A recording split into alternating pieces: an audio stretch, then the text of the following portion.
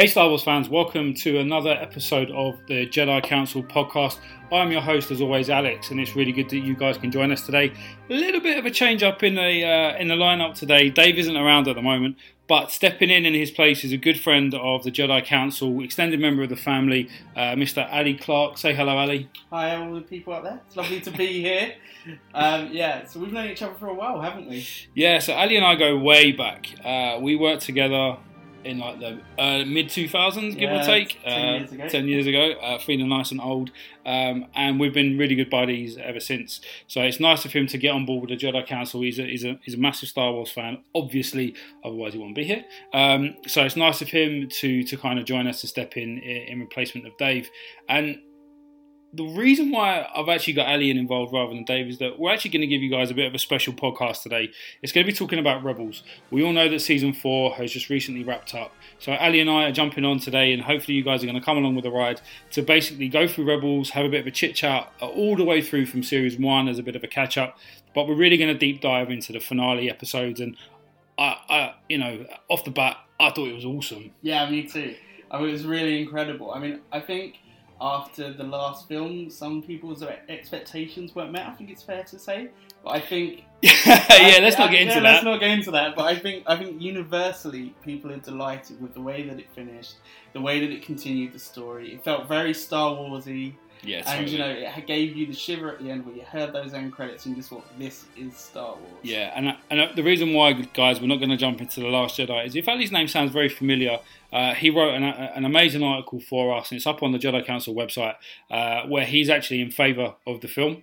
Obviously, Dave and I have had, I think it was over 200 minutes of conversation, which some of you have joined us along the ride for, where we discussed the movie. And just to we're actually going to try and do a part 3, where we're going to try and get Ali and a couple of other members of the Jedi Council as well talking about The Last Jedi, because it's still causing debate even today, even now. We saw the recent news, as it were, about Rian Johnson and J.J. Abrams basically not agreeing, I think. Definitely. It does sort of temper what I thought about after I saw the film, in all honesty. Yeah. Because what you'd like to think is that there is a plan, that they've sort of said, this is the character development arc, this is what's going to happen. And to find out that Rian Johnson just basically tore up a script and decided this is how it's going to go. Whilst watching the film, you sort of knew it was happening. I kind of countered that with, I didn't know what was happening, this is the next thing, and I wanted to see progression. But you look back now and you sort of think to yourself, actually, I'd like to have seen it as a saga, like the originals. And I think that's something that a lot of fans, guys, if you want to hear Dave and I go wax lyrical about how the way we feel about it, jump onto SoundCloud, jump back onto iTunes, download the podcast, have a listen. But I think that's a really good thing to say, in that there are people out there that like the film like Ali did. But when you hear these things, it makes you think and start to question what is going on with that saga. The Last Jedi should have been part 2 of 3. The way it was positioned, the way it kind of wrapped up to a certain extent, it was actually part 1 of 1 to a certain extent. It does take a lot of the theme, obviously, from The Force Awakens, but nevertheless, we're still in a position where everyone's questioning what the hell is going to happen in Episode 9. Yeah.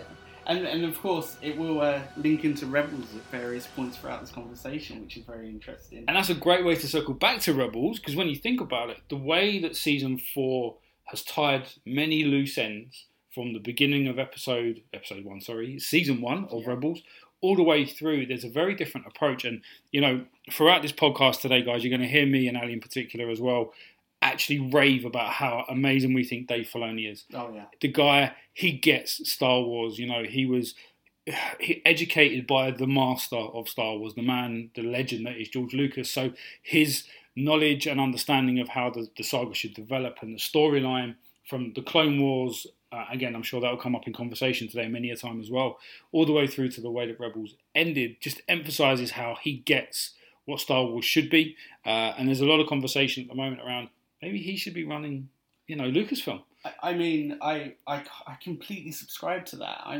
If I look at it, and as someone who did really, really enjoy the last film, I kind of watch Rebels, and you've watched the last 4 episodes in the last 2 weeks, and you realise what could have been. And I think that could be the frustration for many I'll call them devoted Star Wars fans. The people who I'm one of them. I'm sticking my hand up here, guys. That's me. because I'm a massive Star Wars fan. You know, I've been to Disneyland. I've seen the parade, but I'm someone who watches the films. Yeah, well, you're a Disney fan yourself, sir. I'm a massive Disney fan. Don't forget, I'm the unofficial correspondent of the Disney parks for the Jedi Council. So, I'll look to take that off. and so, you know, but compared to these guys, I've read a couple of the books, but I'm more someone who watches the cartoons, watches the films, is interested in how is a lightsaber built. I want to know that sort of material, which fascinates me in the lore, and then you sort of think about what happened and what's canon and what's not canon now, and that's what really intrigues me, particularly what happened in Rebels and some of the Jedi skills that you saw happen. And I think that's, again, it kind of loops back to the way that Rebels is a continuation of not just the storyline that we're all very familiar with from, let's put it bluntly, all 9 films, and I'm going to include Rogue One in that as well. Yeah, definitely. But it's also a continuation of some of the expanded universe that was obviously discarded by Disney when they bought out Lucasfilm. That's now Legends. We've seen things being introduced, and we'll kind of go into detail a little bit more, but let's just take Thrawn as a prime example of that. The way that EU has influenced the way the new canon is going. Yeah. I think some of it, arguably, is probably fan service. I'm not going to lie. Thrawn was a massive story arc back in the day when it was just the novels. There are so many devoted fans to Thrawn, and Dave Filoni probably saw that and probably thought, you know what, I'm going to throw him into Rebels. Because it fits in very well with the actual EU timeline of who he was and what he did, how he was pally with the Emperor, etc. And he saw that and thought, this is an amazing opportunity. And I was in Star Wars Celebration in London when they announced Thrawn was going to be in part of Rebels Season 3. And I was with Dave, we were sitting next to each other, and we both nearly fell off of our chairs because it was such an amazing reaction, and the crowd went mental. What I think is really interesting about that as well, though, and obviously you're a certain type of Star Wars fan if you're listening to this podcast, but I wasn't someone who knew about him because I haven't read the books. You didn't have the backstory. Exactly. And all of a sudden, I hear at Celebration, this guy's coming in, and I think, who is he? Yeah. I read a little bit about him, but I don't want to know too much. So when I see him on screen for the first time and I hear that menacing voice, you hear those organs in the background, you think, oh my gosh. It's kind of like Dracula. Yeah. You know, there's exactly. the way that you envision the red eyes, and obviously Dracula didn't have blue skin, but the menacing look, the menacing voice, you know, to your point, mate, the whole orchestra that kind of happens when he's in the room. He just has a thing about him, and he had it in the books, and they've really portrayed it well, even through to the new book that's kind of come out about Thrawn that I've read. Thoroughly enjoyed it. Again, it ties in really nicely to the way that he's introduced into the Rebels show. You know, it was him that orchestrated the governor of Lothal at the end of the series. You know, he orchestrated her becoming that position. So it's good to see that the way that they kind of connected. Yeah, and if you think about just from a character perspective, could you have a better actor than Lars Mikkelsen doing that voice? I mean, you think about when he was in Sherlock, for example, with Benedict Cumberbatch, and that coolness, that control, that sort of, I have everything planned and I am learning, and you will not outmaneuver me. Yeah. Which, of course, is so interesting with what happens as well, though, when you get to the end of this, because obviously what happens, we'll talk about a bit later. Absolutely. But it was an incredible decision, and actually, I think throughout this, some of the voice acting has just been unbelievably good. Yeah, I totally agree with that. Absolutely. Yeah, and the voices that we've got, you know, everybody knew Freddie Prinze Jr. When he came in as the voice of Kanan. And some of the other, like Vanessa Marshall, was really well known in the Star Wars fan community. She was a massive Star Wars fan. She still is. And her voice as Hera was absolutely fantastic. But even some of the newer voices, like Taylor Gray as Kanan, or sorry, not as Kanan, as Ezra, and then Tia Sakara as the voice of obviously of Sabine. And it's funny. I the first time I saw Tia Sakara was in the movie The Internship. And I thought she was a really cool actress, really funny, and the way that she brought the kind of Mandalorian attitude to Sabine in particular was absolutely fantastic. We're kind of going into the topics we're going to cover in a minute anyway. But so I'm carrying on with what you and Dave normally do. Absolutely, yeah. So guys, you'll probably know, it's probably me. You know, I'm probably the reason why we go off in a tangent. For those of you that listened to the podcast before, we never ever stay on topic. it doesn't happen. We've actually had a podcast, Dave and I, where we went off topic within about 30 seconds, let alone going down, what are we now, 10 minutes in, and we're now still off topic, as it were. Off topic, but on topic at the same time. So to bring it back on topic, yes. Can I ask you a question? Yeah, go for it. I'm going to read you something. Go on then. Okay? Yeah. This is a first impression by a critic of the first episode of Rebels. Oh, here we go. Yeah, I can imagine the way this is going to go. Yeah. Unlike the original movie, the series won't be fun for the whole family, but the two-dimensional dialogue, characters and plots should keep sci-fi-minded kids entertained.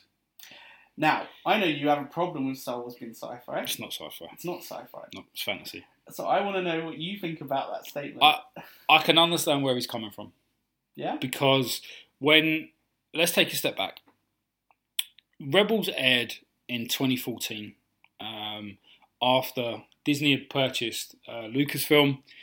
Straight away, the first thing that Disney did was effectively cancel the Clone Wars. And that upset a hell of a lot of fans. And I'm going to touch on that in a little while, guys, and I will circle back to that. But what you found was that there was this new approach to Star Wars, for want of a better phrase, that it's going to be on Disney XD. Mm. The moment you think about Disney XD, you think of a child's TV show. Absolutely. You think of a Disney cartoon. Is this going to be the Mickey Mouse Club for Star Wars fans? Yeah. That was the initial impression. And, the first episode in itself, it wasn't as good as what it is now. Yeah. Simultaneously, convert that to the Clone Wars. The movie of the Clone Wars was great when it first came out, don't get me wrong, but there was a lot of it that was very different to how the Clone Wars ended, both from a storytelling perspective, but also from a theme perspective. Rebels has grown up. Yeah. It came in, and to that critic's point, as a kids' TV show. But what they've probably learned is exactly the same things that they learned with the Clone Wars. It's an animated show. It's going to be perceived as a child show. Yeah. Let's not skip back to the fact that when George Lucas first made Star Wars, he made it as a child's film. Yeah. So children could enjoy science fiction. Yeah. Him and his dog. Chewie. So it's the whole kind of mindset of the modern day fan is that it should actually be catered for grown-ups, which it shouldn't. It should be catered for everybody to enjoy. Yeah. And that's something that I think Rebels eventually understood. Yeah. So his initial, I can totally understand where he's coming from. Now looking back, he's wrong. Yeah, let's be honest. Yeah. Let's be honest, he's wrong. But the thing that gets me to your point, Ali, that you made out that I'm a staunch defender of the fact that Star Wars isn't a sci-fi film. No. And without bringing in The Last Jedi, which I'm going to do, The Last Jedi is a decent sci-fi movie. Yeah. It's not a decent Star Wars film or even a decent fantasy film. It's a decent sci-fi film. I mean, I'm a big sci-fi fan, so I can completely understand where you come from in that. But I do think that also shows that critic is sort of the misconception of a lot of people when it comes to Star Wars, because they do think it's sci-fi, which is why you get Star Wars versus Star Trek. Absolutely. Whereas and Stargate. I actually think they're different things. Oh, they're very different. I think they're very different. Yeah. And so what I find interesting about the beginning of Rebels was that it brought in completely new characters. So when you start Clone Wars, we know Obi-Wan. We know the characters. We know roughly where this is going to end. You always know. Clone Wars was set between Attack of the Clones and Revenge of the Sith. Yeah. So we knew Obi-Wan would survive. We knew Anakin Skywalker would survive. We knew General Grievous was going to survive. All these variables we knew, yet they still managed to keep us, for the most part, on the edge of your seat week in, week out. Absolutely. And they brought in some amazing mythology and lore, which then has been expanded upon very recently in Rebels. Absolutely. And, personally, I'm sure we'll touch on Mortis, but they were my favourite episodes in the Clone Wars. Yeah, the Mortis trilogy was special. Yeah, it could have been a film in itself.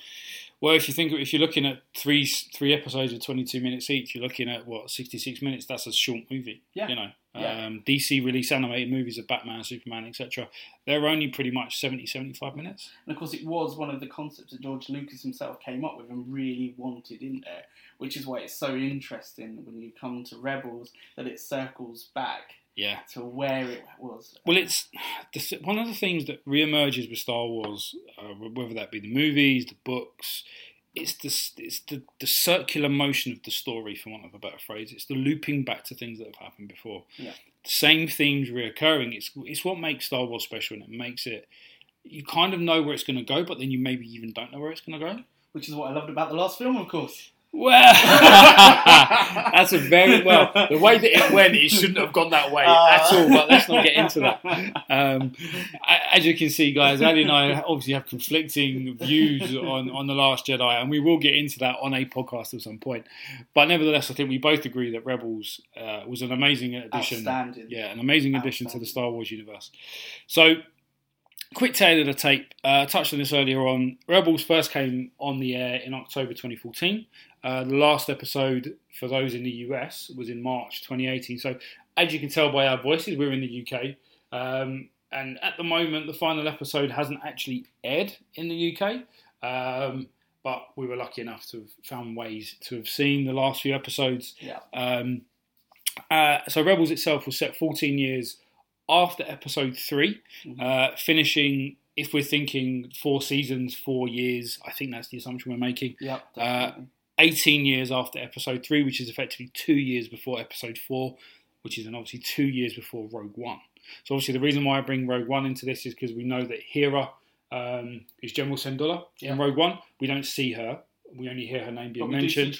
We see Chopper and we see the Ghost. Yeah. So we know that they are there. It's kind of been confirmed in canon that that's actually... that they were part of the whole rebellion. And thanks to the end of the Rebels' last finale, we know that they fought in, the Battle of Endor. Simultaneously to that, there is an episode of Forces of Destiny where Hera actually meets Han Solo on Endor. Yeah. So we know that they are there. We know that they're still alive. And for me, I think that's an awesome way that they've taken this particular show. But prior to Rebels, there's a book called A New Dawn, which is obviously expanding on the relationship and the introduction between Kanan and Hera. Obviously, they met when he was trying to keep his Jedi skills on the quiet, on the down low, to then get effectively roped in, for want of a better word, by Hera to join her growing rebellion and kind of the way that they're going to battle it out against the Empire. So that's a little bit about how Rebels kind of first started in the world, as it were, in the Star Wars universe, and how it's become part of the ongoing saga. Obviously, Ali, you've said that you think that this is an amazing show. Yeah. Give me one of your highlights from all 4 seasons. Just pick one. I really like the Bendu. Okay. And I will tell you why. Go for it. Because it was a force being as such that we didn't know where it came from. We still don't know. We don't know where he's gone. We have no idea. But it was the first illustration to me that the Force not only ran through something which wasn't a human type thing, because obviously there are Jedis which are not human, but a humanoid in quotes. Yeah. And that there was something bigger out there. And I just found that absolutely fascinating. And there was someone with all this power who wasn't prepared to use it right until the very end. When he needed to. Exactly.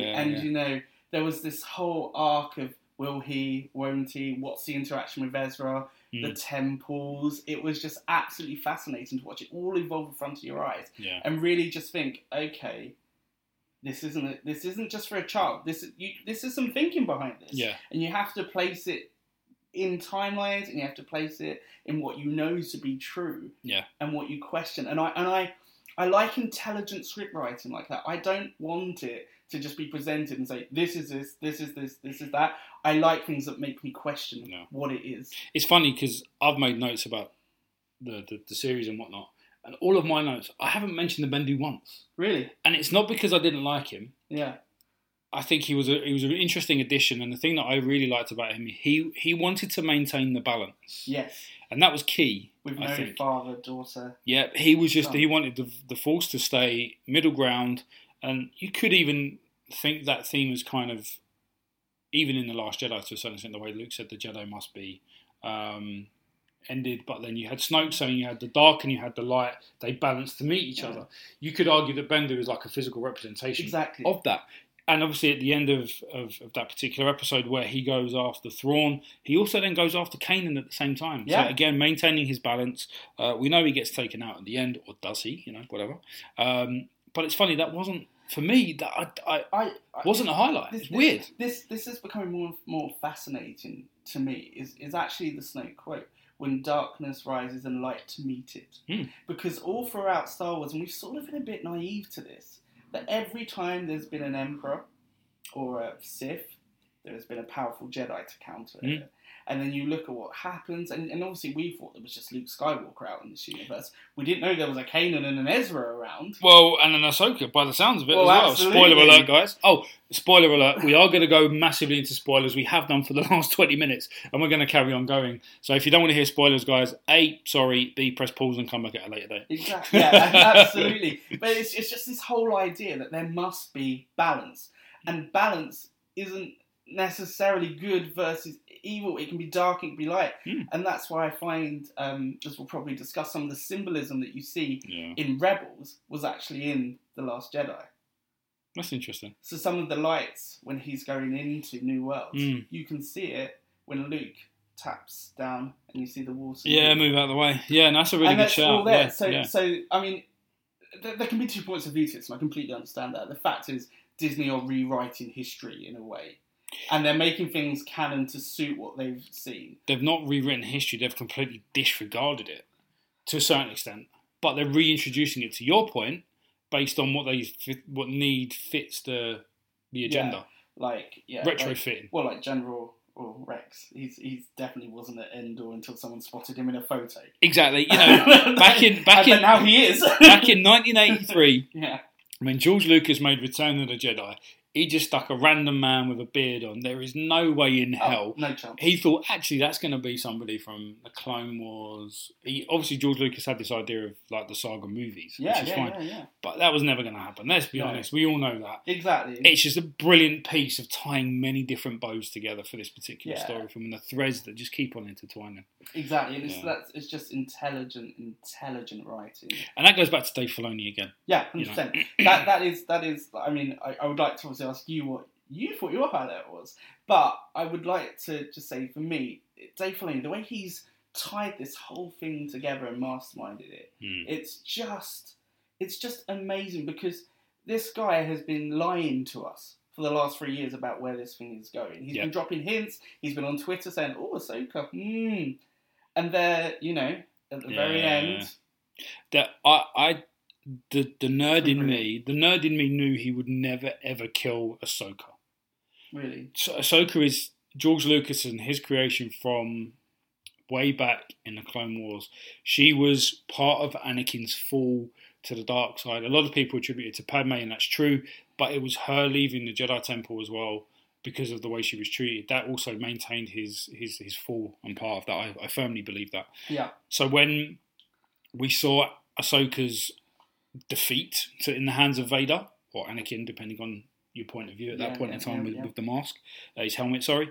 There was this thing inside of me that thought, no, she's not going to go anywhere, because she will eventually, but I don't think she will be killed or anything like that. She will go the way Luke has and give herself to the Force. That's the way that I think she will end. Yeah. And that's what I thought happened. Well, I was happy with that. I thought, if that's the way that she goes, she's gone into battle against her old master. Yeah. She has given herself to the Force to save Ezra and Kanan. And I was happy with that. Yeah. When they brought her back, I must admit, I know we're jumping around here, guys, and bear with us, but when they brought her back into the episode, or was it In Between Two Worlds, I think it's called, wasn't it? Yeah, it was. I thought, oh, you're kidding me. Really? Initially. But then I thought about it. And I was like, okay, it can work. If Ezra has the ability to do what he did, and then obviously later on there was the questioning about saving Kanan. Yeah. When that happened, a part of me thought, oh, okay, I can understand where this is going. Yeah. And then obviously the way that the series wrapped up and we saw Ahsoka doing her best Gandalf impression, I thought, all right, okay, I can see where this is going now. Yeah. And eventually she will give herself to the Force, but maybe not yet. Okay, so we go into the world between worlds, right? Yeah. We can hear some characters. Yeah? Yeah. Yeah. Do you know what we hear? We hear a lot. But do you know what we hear Anakin saying? Go on. You would never have made it as Obi-Wan's Padawan, but you might make it as mine. Quote from the Clone Wars. Exactly. Yeah, quote from the Clone Wars. Film, in fact. Yeah. But I just thought that when I heard that, I thought, okay, it's over for her. They closed the loop. Yeah. It's saying, that's my journey with you complete. Yeah. I started this, I end that as very Vader. Yeah, totally. Very Vader. Yeah. But then, it's very Kylo Ren. I will end what you started. Oh, yeah. Yeah, absolutely. And so I just think that it's amazing to think of her journey, and in a way, if there is something that goes further, it's a bit like an Ahsoka trilogy. I'd love an Ahsoka trilogy. Really? Yeah, totally. I'm a massive fan of Ahsoka. Yeah. Her introduction to the Clone Wars kind of threw me for a spanner for a little bit, because there was never any mention in the movies about Anakin having a Padawan. No. But the way that their kind of relationship grew, the way that her demise in the Jedi Council ended up adding to his fall to the dark side really played on my mind. I was thinking, yeah, this is great. I've read the Ahsoka book that has come out recently that was positioned just before the start of Rebels, and how she becomes part of the what's the call sign? Fulcrum. How she becomes in that position. I thought, I'm a massive fan of Ahsoka.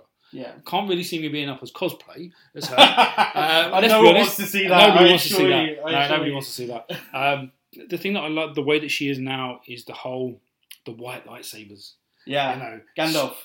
It's not the fact. She's Gandalf, but she's also. I don't want to call her a grey Jedi, because we'll probably get hate mail for calling her that. Don't do that. But she is this false being that is neither dark nor light, because she's been shunned from the light. Well, they wanted her back, but ultimately she isn't a Jedi anymore.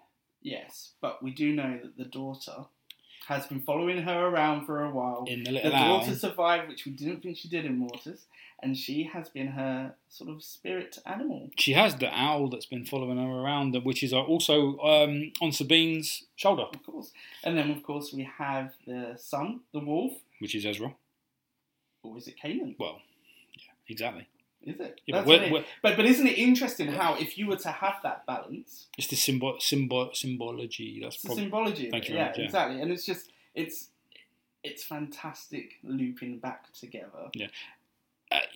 You can see these guys were gushing here. Yeah, well, apologies. Do you know, should we... I'm not apologising, because it's true. Yeah, should we go back to some of our highlights? Yeah, let me jump. Yeah, okay. So your question to me earlier on was my highlight. Yeah. For me, it was the return of Darth Maul. Okay, I can see this for you. Okay, all right. So as long as I've known Alex, he has loved Darth Maul, and so I suppose for you, unashamedly, see him back and see the way that Ezra in particular related to him, showing that Ezra at that point there is conflict within. Yeah. And to see Darth Maul out there as a sort of, not the person who we saw beaten by Palpatine in the Clone Wars, but his last stand. Yeah, I agree. You must absolutely have loved that. So the two things for me that stood out for Maul in particular was, one, this is going to sound really horrible because I was a fan of Kanan. The way he blinded Kanan.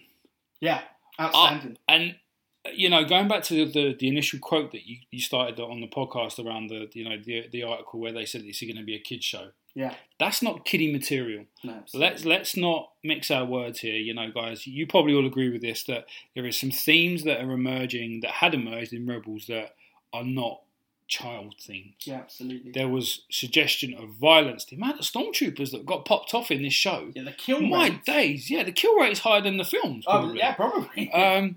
You know, we blatantly saw Seb beat Thrawn's guy in the finale episode. I can't remember his name. Cruel or something like that. He absolutely battered him to the point where Sabine had to pull him off. Yeah. That was an absolutely brutal scene there. It was a beating. He could have literally killed him with his bare hands. And Seb is a big guy. You know, we know this. He's, you know, the concept of him is Chewbacca. Right? Yeah. God bless Ralph McQuarrie. Awesome design in here. And I think that the way that, looping this back to Maul, the way that he took out Kanan, with the way he blinded him, I know a lot of people were thinking, "Oh my God, what is now going to happen?" And Kanan appropriated the master mask that he was wearing, and I just thought that was, for me, that was quite brutal. That was Maul being this bad guy who we believed he would be in the Phantom Menace, that he started to portray in the Clone Wars when he took over Mandalore, the way he was ruling Mandalore. I mean, even the way he killed Pre Vizsla in the Clone Wars was brutal. Yeah. So I think that was number one highlight. Do you think it was also, though, the Maul thing also showed Kanan for what he was, which was a partly trained Jedi? He was still a Padawan. And so if you have a Padawan versus a Sith Lord...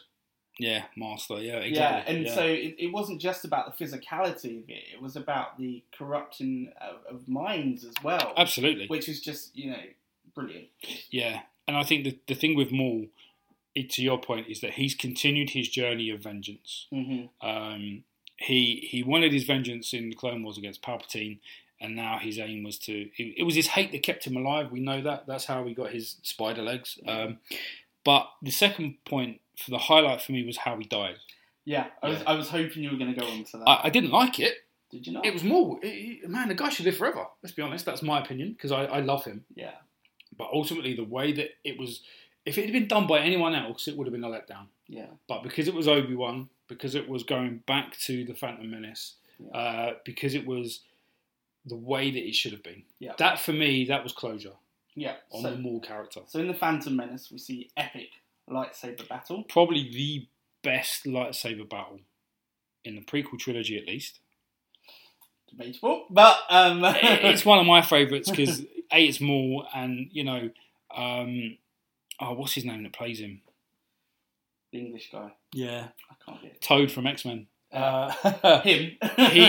The way that he portrays him and the martial arts capability that he has is absolutely amazing. Yeah. And for me, it's one of the best lightsaber duels. I'd agree with that. Yeah, I'd agree with that. Yeah. And the music and the tension. Man, Duel of Fates. Duel of Fates is incredible. Yeah. But then, so we have this. Yeah. Then we see him. Epic battle scenes in Clone Wars when he comes back. No one knows he's coming back. Yeah. And then you sort of hinted. And then you see the spider legs. Yeah. And you see it coming. You think, oh my gosh. It's him. Maul is back. Again, inspired by the expanded universe. But then, he gets old. He's an old man. Yeah. And he's not fighting a young Obi-Wan either. No. And so people have it in their minds. This is going to be it. We're going to see another epic thing. No. It was short. It was sharp. But it needed to be done the way it did. I agree. So I was happy with his closure. Yeah. Yeah, totally. Because it was a really simple strike that ended it. And it was I like kind of three thought, swooshes, bang, bang, done. Over. Yeah. Yeah.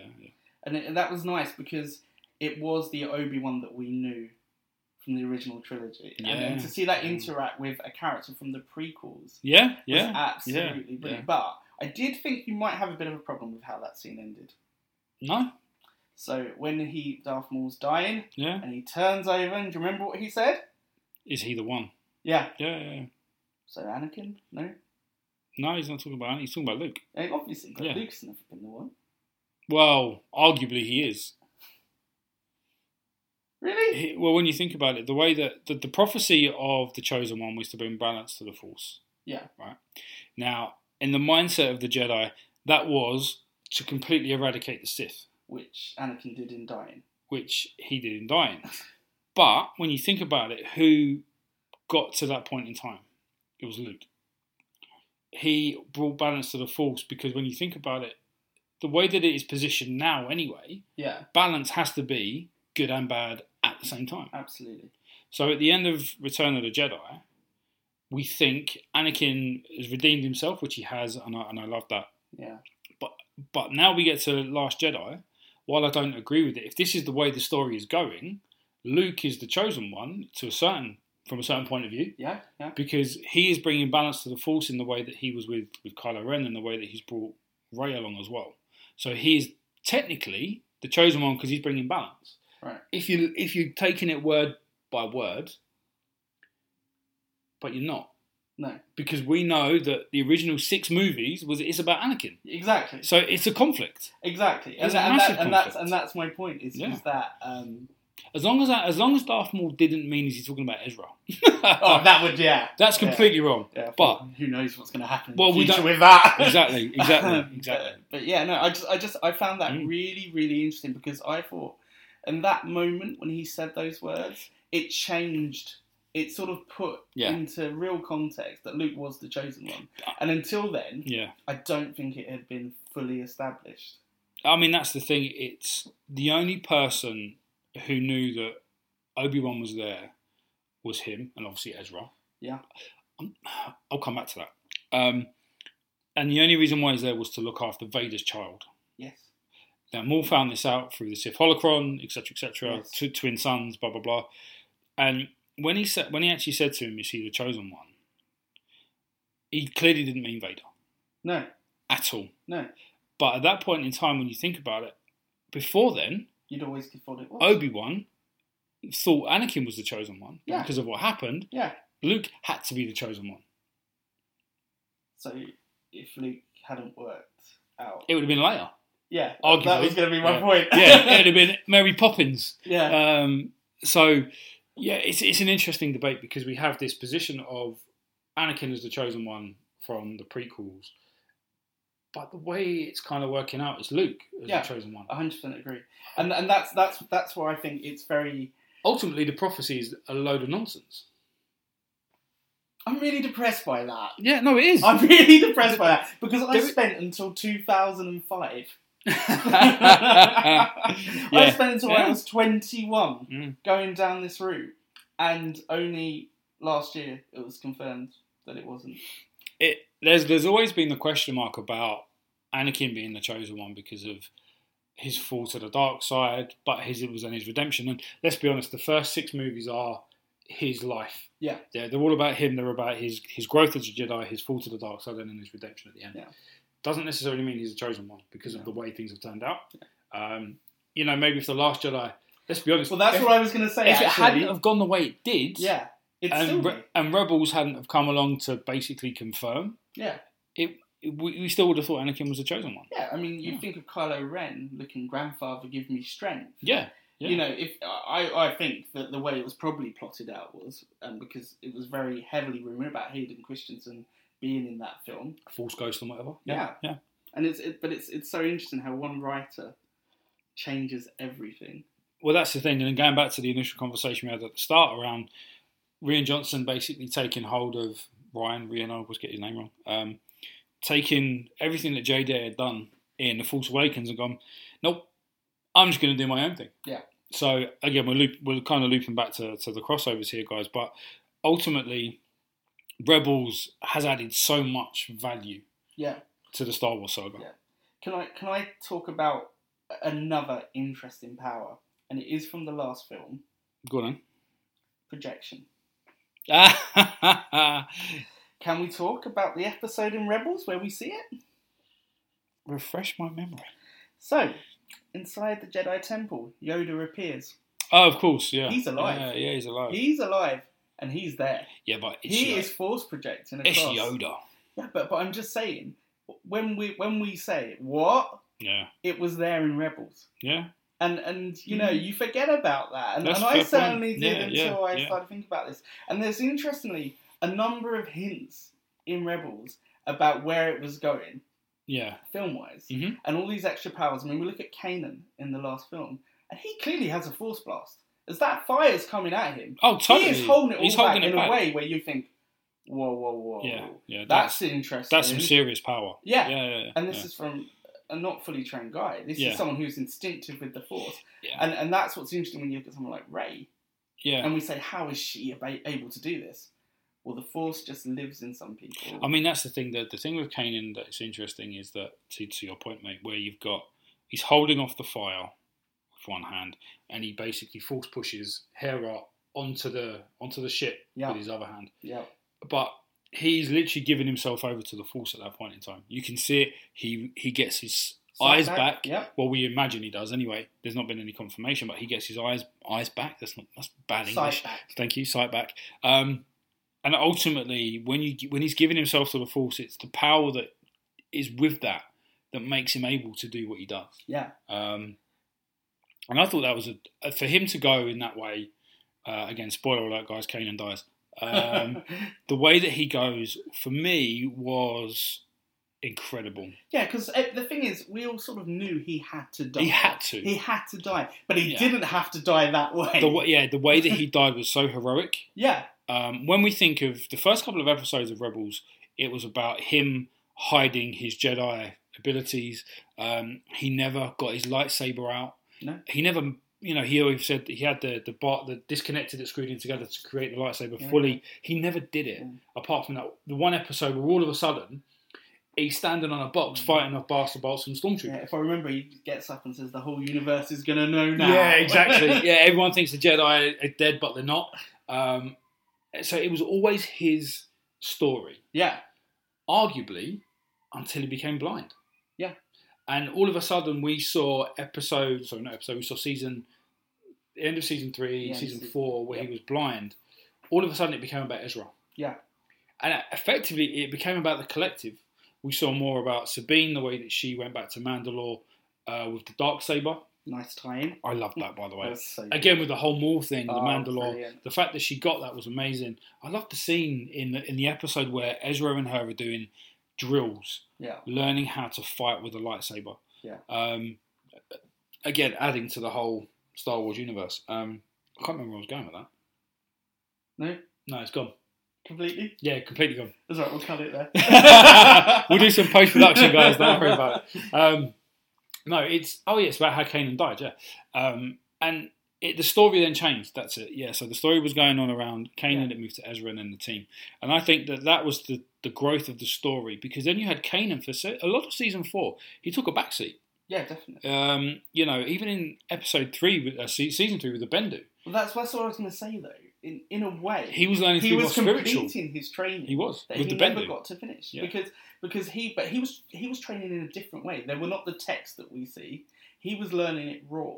He was taking advice from a Force being. Exactly. Yeah. And from that, he learned how to be a Jedi in a different way from what we've seen before. Yeah. So absolutely. he had to rely on other senses. He had to develop in a different way. Yeah. Which is just a very fascinating and new take on. You don't have to be a Jedi in this way. There are multiple ways. Yeah, and it's interesting that you say that, because when you think of some of the EU Legend books, where they talk about the Jedi and how they were, back in the years where there was like loads of them and this, that and the other, there were different Jedis, they had different fighting styles, they had different force abilities that they were stronger with than others. Kanan is now taking it to a whole new level. I would love to have seen in a book or anything previous to this where they can show you a blind Jedi. Yeah. I know we do see Luke blind in A New Hope. Well, in Rogue One as well. We've got the Keepers. Yeah. Oh, of course. I'm on the Force and Force with me. But he's blind. He's blind, but he's not a Jedi. No, but arguably. He's got some... skills. Yeah. He's got some skills. But in A New Hope, when we see Luke with the mask down, when he's learning with Obi-Wan, he puts the blinders down. He can't see. Yeah. That's a premise. Yeah, and in a way that's our first real introduction to the Force sensitivity. Absolutely, yeah. So I really, really enjoyed that element of character. There are a couple of other areas I'd like to touch upon, if I may. Go on then. Palpatine. Yeah, loved it. I honestly, when he came out, the fact that it was Ian McDermott, doing the voice, nailed it for me. Exactly. Absolutely. And so I'm talking about the last episode here in particular. Yeah. When he comes out, and he's the guy that we saw in the prequels, he is not... Yeah. He's not the Emperor. He's the Senator. He is. And I thought, what Palpatine. is going on here? Yeah. As soon as I saw that, I thought, where is this taking me to? This is interesting. When I first saw that, I actually sat down and thought, this is before... Wait, hold on a minute. Is this before Revenge of the Sith? No, it can't be before Revenge of the Sith. So, and then it kind of, the light bulb moment, ding! Oh, it's a false projection. Right, I get it. Because he had to appeal to the kid, let's be honest. Yeah. In a way that wasn't the Emperor. Yeah. He had to become this grandfather figure. Absolutely. I think it's a great phrase for that. And be an approachable, go to your parents. You want to see your parents. This convincing, come and sit on my knee, I'm your granddaddy type thing. And that was brilliant.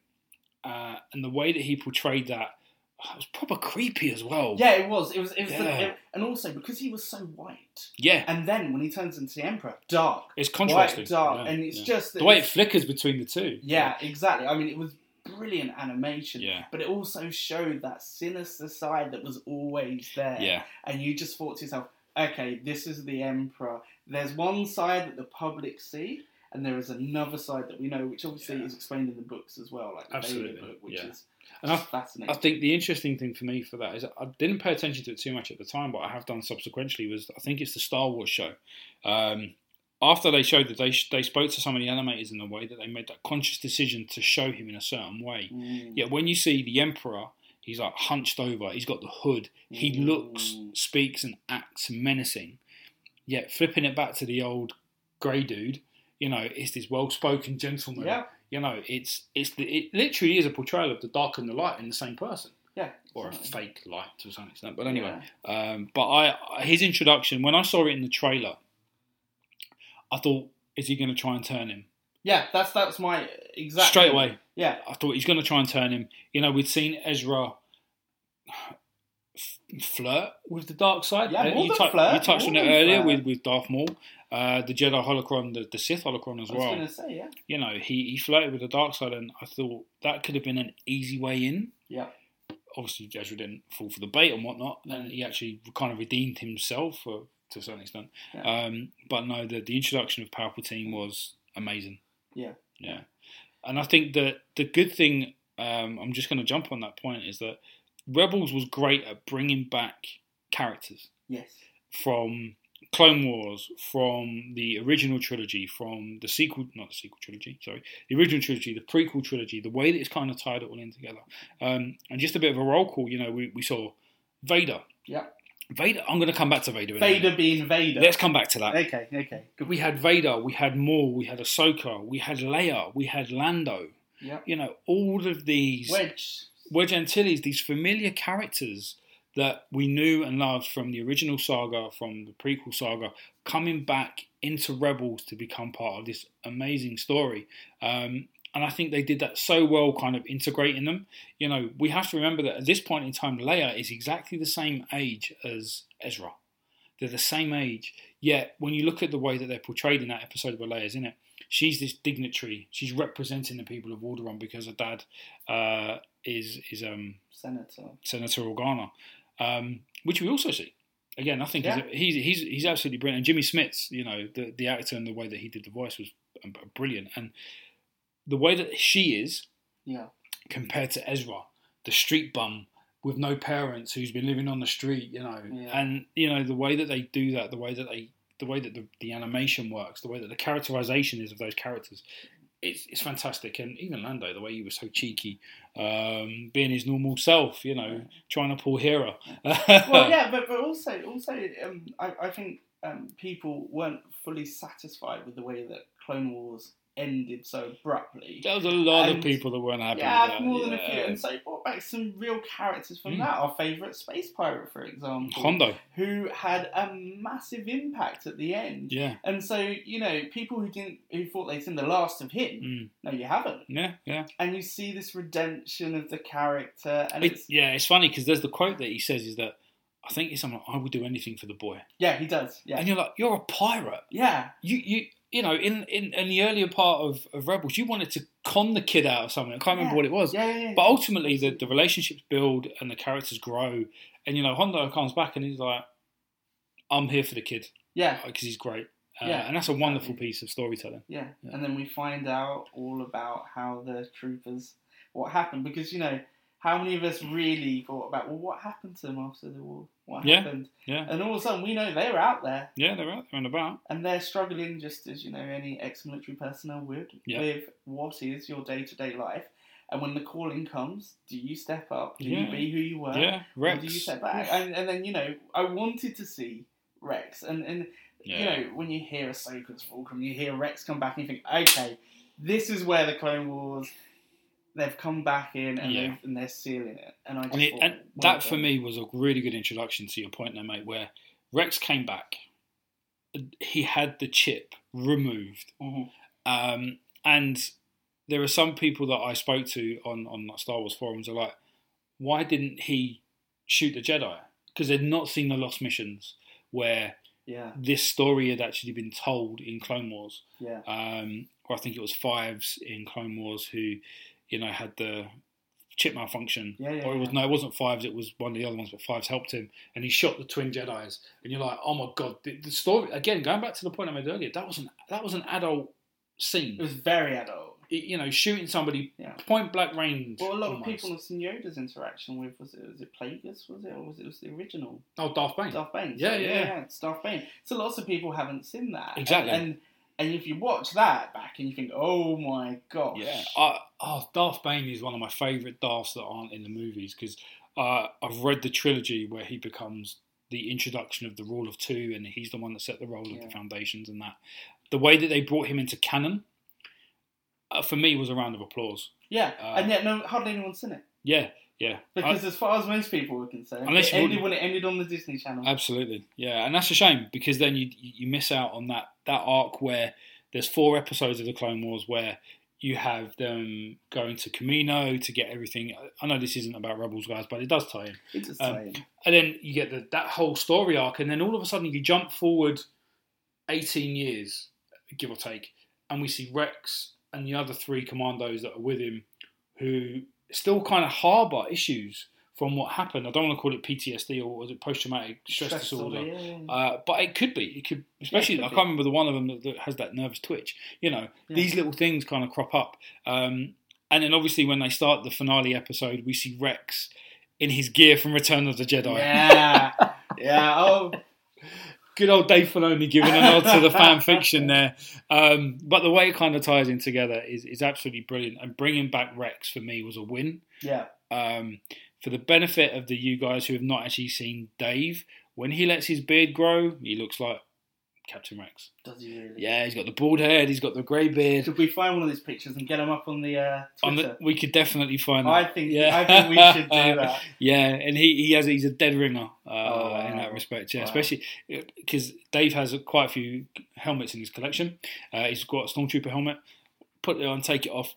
He could be him. Oh wow! Yeah. Okay. All right, guys. For listening to the podcast, as a reward, we're going to send you. We're going to put on Twitter a picture of Dave looking as Captain Rex. And what are we going to put up of you?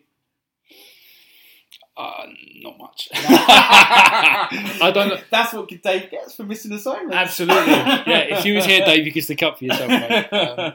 So looping back to Rebels, this continuation of those kind of original characters is a wonderful way they've taken the series, to the point where the way that it ended with Palpatine coming in, doing his thing, was amazing. Yeah. I mean, I do feel like we really should talk about that world.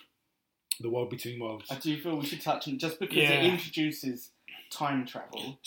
It's not just time, it's time and space. Yeah. Everybody knows that, well, for the most part, time travel is, if you time travel, you go from one location, same location, but in a different time. Yeah. So time and space is different time, different location, different area. That's the way it works. And Star Wars have kind of nailed that in that particular episode. But they've always shunned away from it. Yeah. So you think about something like very controversially with J.J. Abrams, Star Trek, and what he did with the Kelvin timeline. Yeah. And so it was very interesting to think, okay, the future definitely is not set in stone. It can be changed. Yeah. Which of course makes you think about the films as well and what could happen with there. The future is always in motion. Exactly, and so it's such an important moment. And so is history now, to a certain extent. So history is now in motion as well. The way that Ezra saved Ahsoka, effectively, to bring her back to life. Yeah. I'm using air quotes for the guys on the podcast here, but it's the same thing, right? But interestingly, a Jedi could get in there because it was through the Jedi Temple. Maybe it was a one-time only deal because that temple comes down afterwards. Yeah. But we saw the Emperor there with his magic that we know that the Sith are capable of. Yeah, the Sith alchemy. And he's putting it out there and he's trying to drag him because he can't enter that world. He can't get in. Yeah. He needs Ezra to drag him in. Yeah, but and he can't do that. And it makes you think, okay, so did someone nail that? I think what also begs the question is, could you imagine what would happen if the Emperor got in? Yeah. But he knew it existed as well, which is interesting. Ironically, he's never been able to get in or clearly get that close to getting in as well. So I think the Emperor is this, we all know the Emperor is this big, powerful being. Yeah. But there's still some things that he can't do. Exactly. And I'm pretty sure they did say whoever controlled that space controlled the universe. Controlled the universe, yeah. And could control, say, things like life and death. Yeah. Which is a certain theme from a certain film. And we both know that Anakin really wanted all of that together, didn't he? Mm-hmm. He wanted to control everything, and that was one of his fallings. Interestingly, we come on to this point because I know that you've made a long list of the quotes. I have made a long Now, list. I'm not going to ask you to use all the quotes because that would still be here in about 10 years. But who are the quotes by? So we start off with Yoda. Okay, so truly wonderful, the mind of a child is Attack of the Clones. We then go to Obi-Wan in the Clone Wars and the Mortis arc. We then go to Qui-Gon Jinn, Clone Wars, not from the film. Yoda, Empire Strikes Back. Ahsoka, Rebels. Yoda again, Revenge of the Sith. So obviously he's in here a lot. Obi-Wan, Star Wars Rebels. Kanan, introduced. Obi-Wan again. Yoda. Jyn Erso. And this is where it starts to get very interesting because you've got Maz Kanata as well. We've got Rey. Mm-hmm. Rey saying, we'll see each other again. I believe that. This is where it gets interesting to me.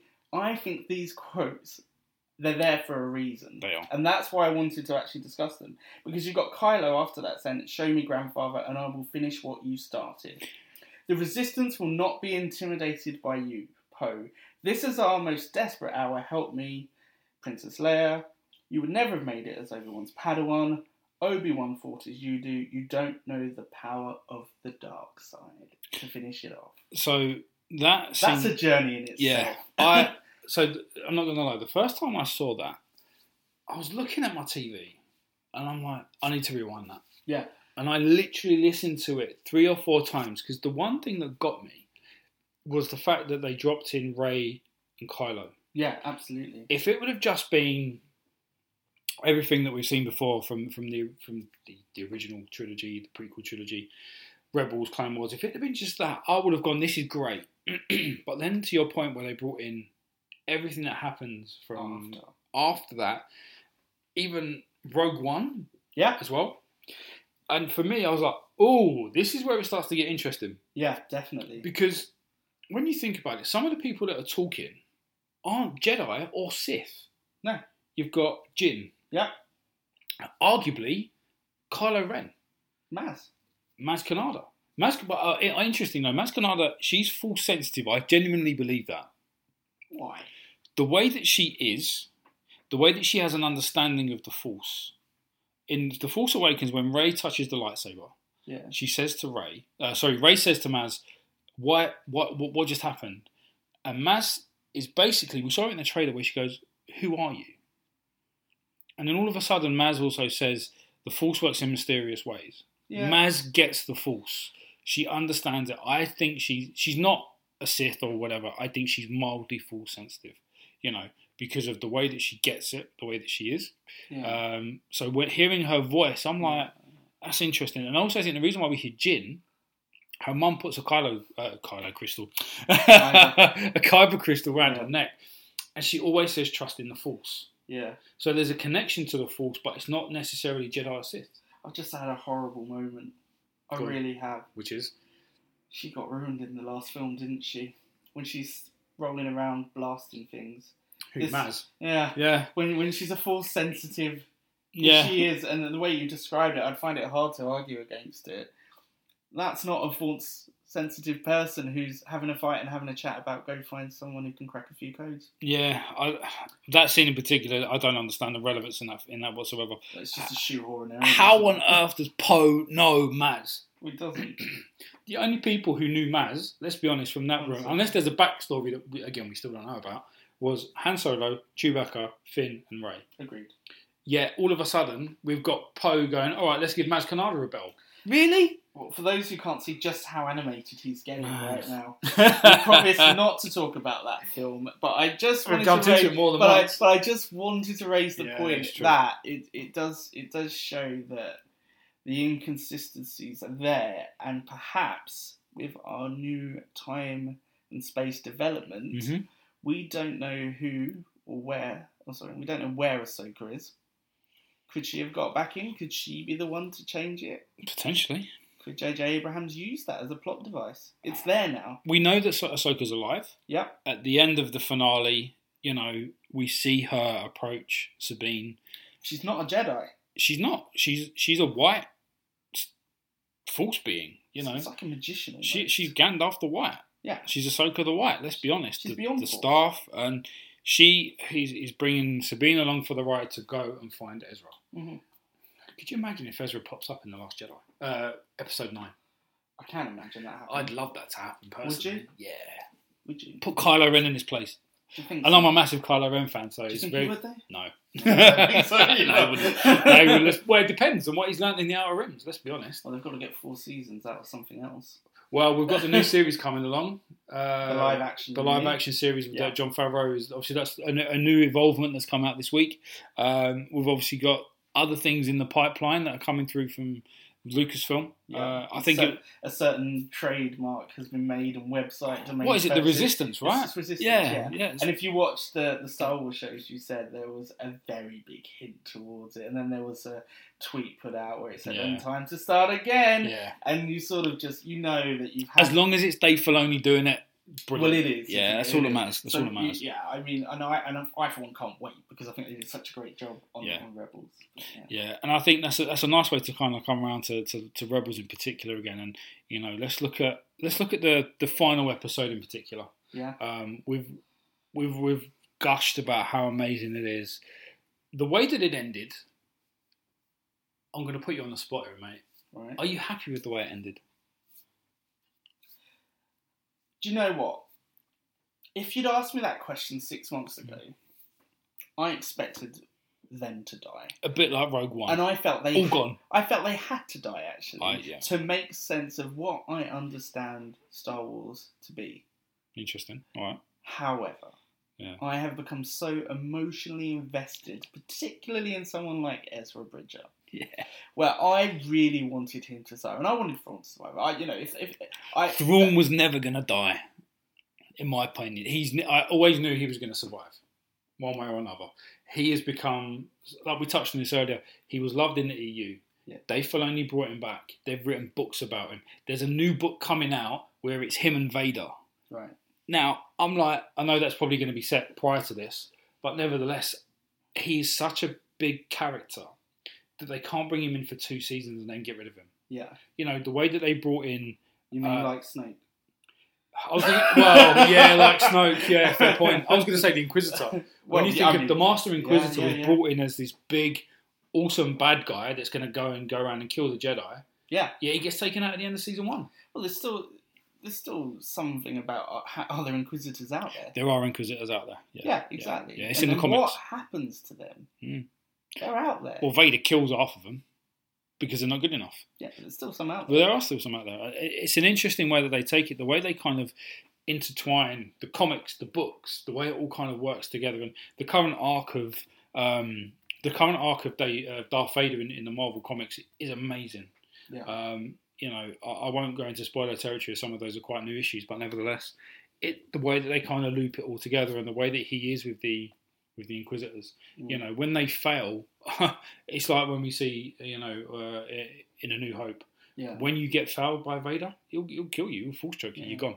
Well, that's why you love Rogue One. Because you got to see Vader as Vader, and you get to see Vader as Vader in Rebels. That's exactly where I was just about to go with that.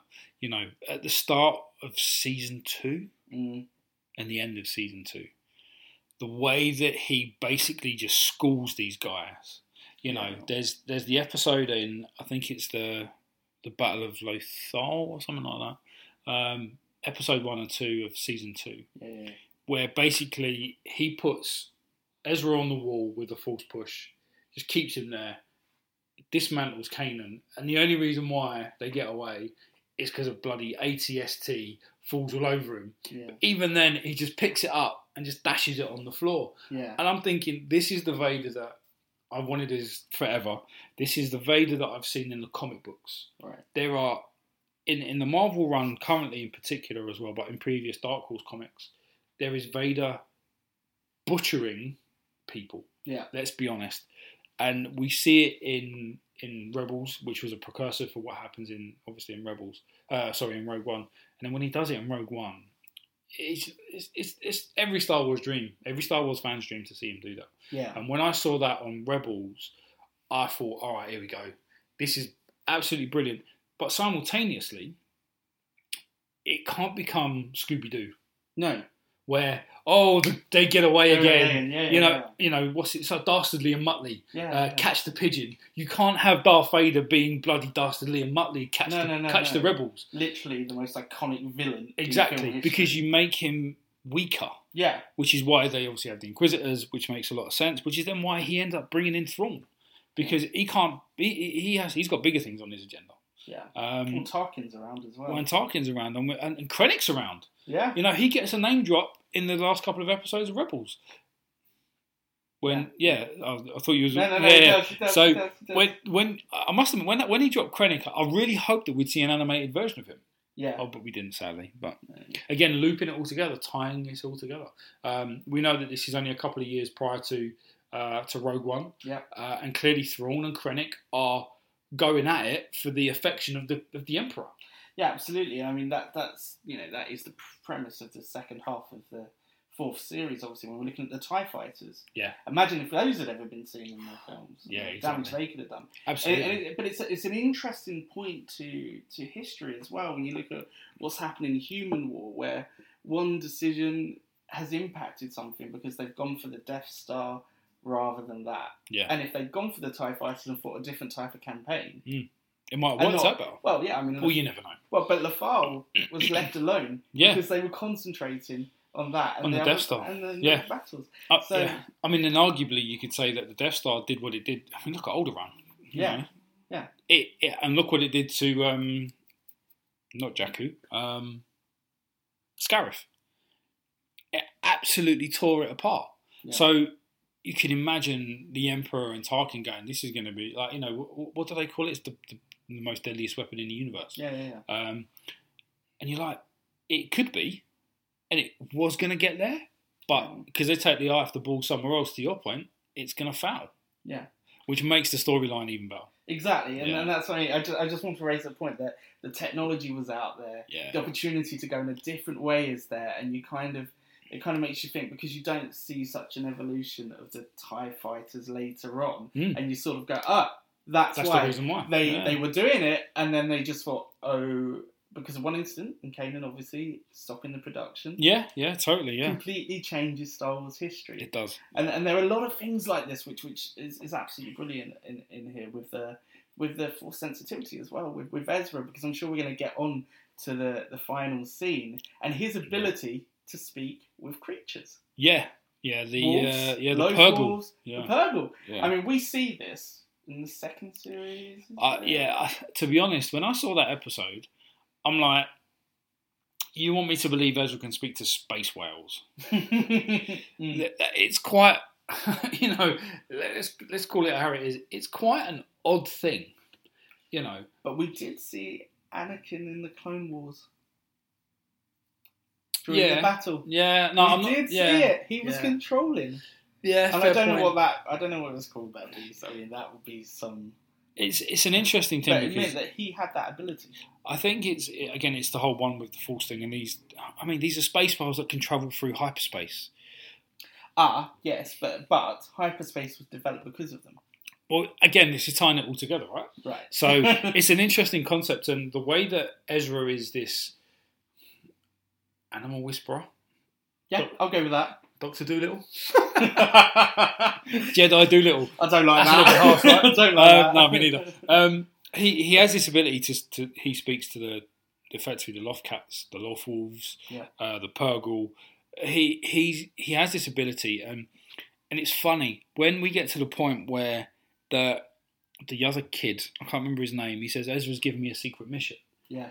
And all of a sudden they turn up, and I'm thinking, okay, this is about to get interesting. And the reason why they introduced these space whales was for a reason. Yeah. And what a reason. Yeah. The way that they come in, the way that particular scene, to your point there, mate, they grab onto this Star Destroyer. We get Thrawn enveloped in these tentacles. Linking back to the Bendu, the Bendu said to Thrawn, I can see your demise covered in many tentacles or something along those lines. Yeah. And I'm thinking, wow, you have basically nailed it bang on. Again, it's Dave Filoni tying everything together the way that he amazingly does.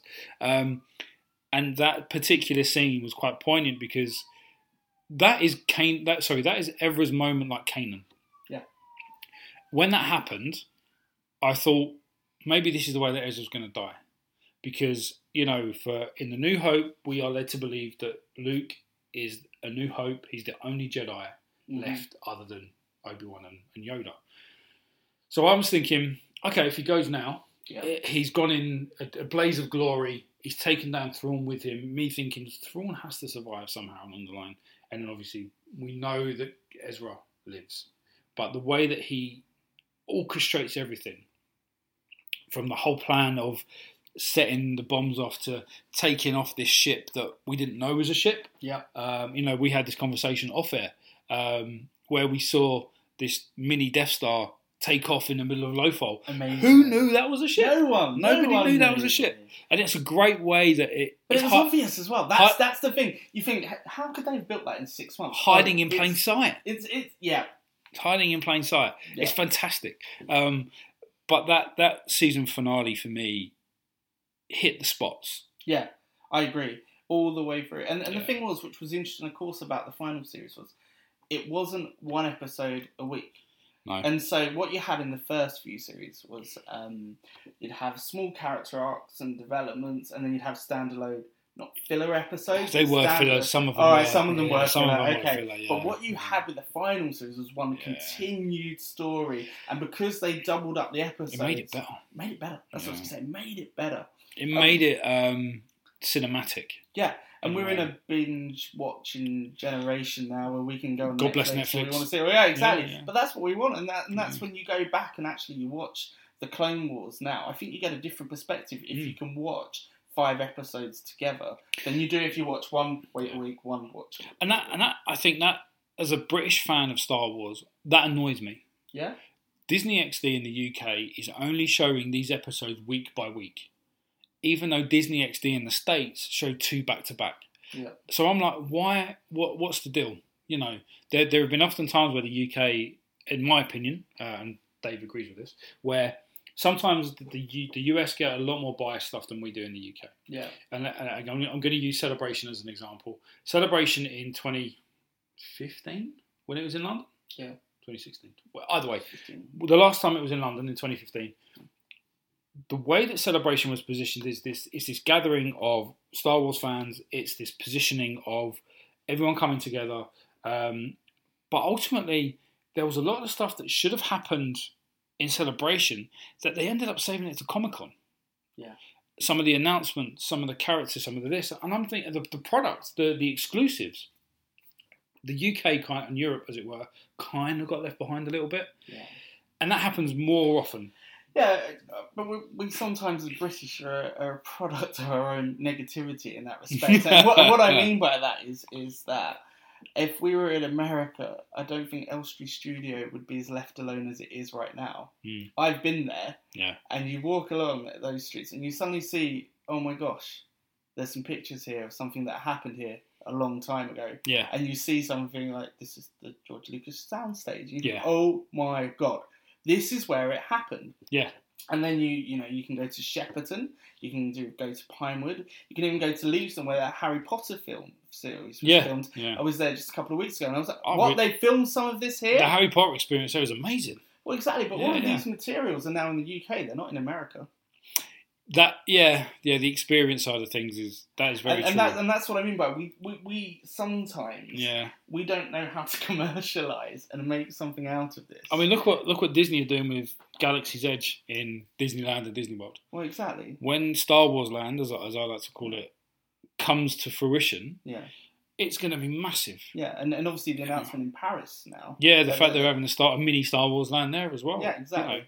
And here, where all the films are made.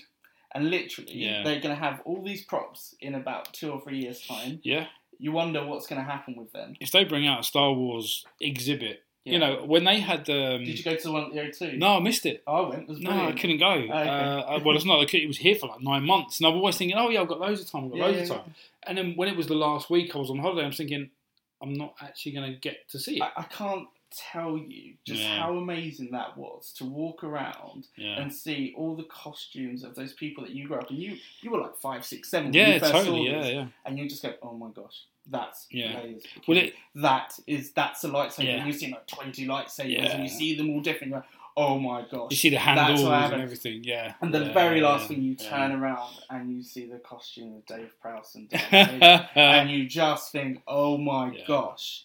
So we are. We get it. We do. I just. There's some things that we don't get. It's annoying.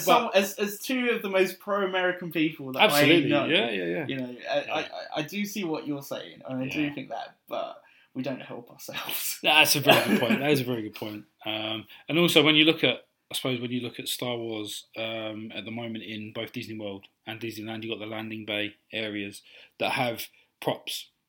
Models, they have designs of concept art, they have the uniforms and the sculptures and whatnot from each of the films. So again, there's always this new stuff that's coming out. So maybe we'll get something over here. I don't know, but I mean, think about this: we can literally jump on a plane, and in an hour be in Skellig Michael. Yeah. We can be an actor too. I don't know if I want to at the moment. No, I don't. I joke. But I'm just saying. Anyone who's American doesn't get that. Yeah, no, that's very true. No, a couple of hours we can be in Tatooine to a certain extent as well. Yeah, exactly. And looping that back to Rebels, it's an interesting thing because we have many of the Star Wars films, especially the new ones. They jump around from location to location. Yeah. Yet Rebels, for the most part, was all in Lothal. Yeah. Which was an interesting twist. Yeah. And even when you look at things like in The Last Jedi in particular, they went to 4, maybe 5 planets. Yeah. Give or take. Even in Force Awakens, they jumped around a bit. And even in the original trilogy, they went to a few as well. Yeah. You know, so there's always been the movement and the widening of the universe. It's never been like a domiciled place. Like you know, we know from the films that Coruscant's out there, and it's this amazing place. I was actually surprised that this didn't go to Coruscant. I did. I thought because when you think how prominent it was in the Clone Wars, and even in the prequel trilogy, it was so prominent. It was the House, it was the Senate, it was this, it was I know Jedi Council. The Jedi Temple is no longer, but there was so much there. Yeah. That they could. Could you imagine if you'd have had a scene with Kanan and Ezra running around Coruscant? It would have been like Obi-Wan and Anakin. That's exactly what I was thinking. Exactly would have been like. It would have been amazing. Yeah, but that's, you don't want your Death Sticks. Exactly. You want to rethink your life. So I think that again, there was so much done with Lothal anyway. Yeah. But it was interesting the way that became this linchpin from an Empire perspective. Yeah. In a way, but then again, it was so kind of far removed that. I think it's actually oddly essential because we're in a time now where there is so much Star Wars. Yeah. There is so much Star Wars, and it's quite nice to be domiciled in one place. Because we were talking earlier about Battlefront 2, for example, and that jumps all over the place. It jumps timelines as well, right? And so, you know, it's kind of nice just to think, this is happening in this place. We have our first small victory, which I know is controversial because of the opening script of A New Hope, where they've just had their first victory. Apparently that happened years before. But that's because, you know, it was sort of on the side. And, I didn't care. But it's only this whole. Yeah, exactly.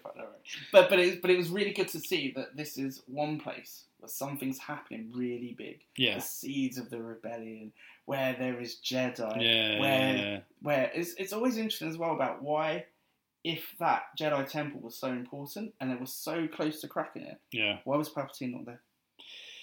Well, he clearly had a meeting at the Senate he had to attend to. There was no Senate. No, there wasn't a Senate. Did you see what I mean? Yeah, it's interesting about this. Because you are not talking about one place, you're talking about a massive picture at this point, controlled by fear. Absolutely. Well, that's what they preyed on, right? Yeah.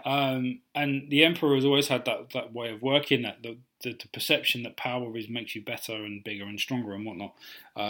Ironically, for such a looking like a quite weak old man. Yeah. You know? But to your point around that Jedi Temple, and again, we're going to jump back into the season finale here.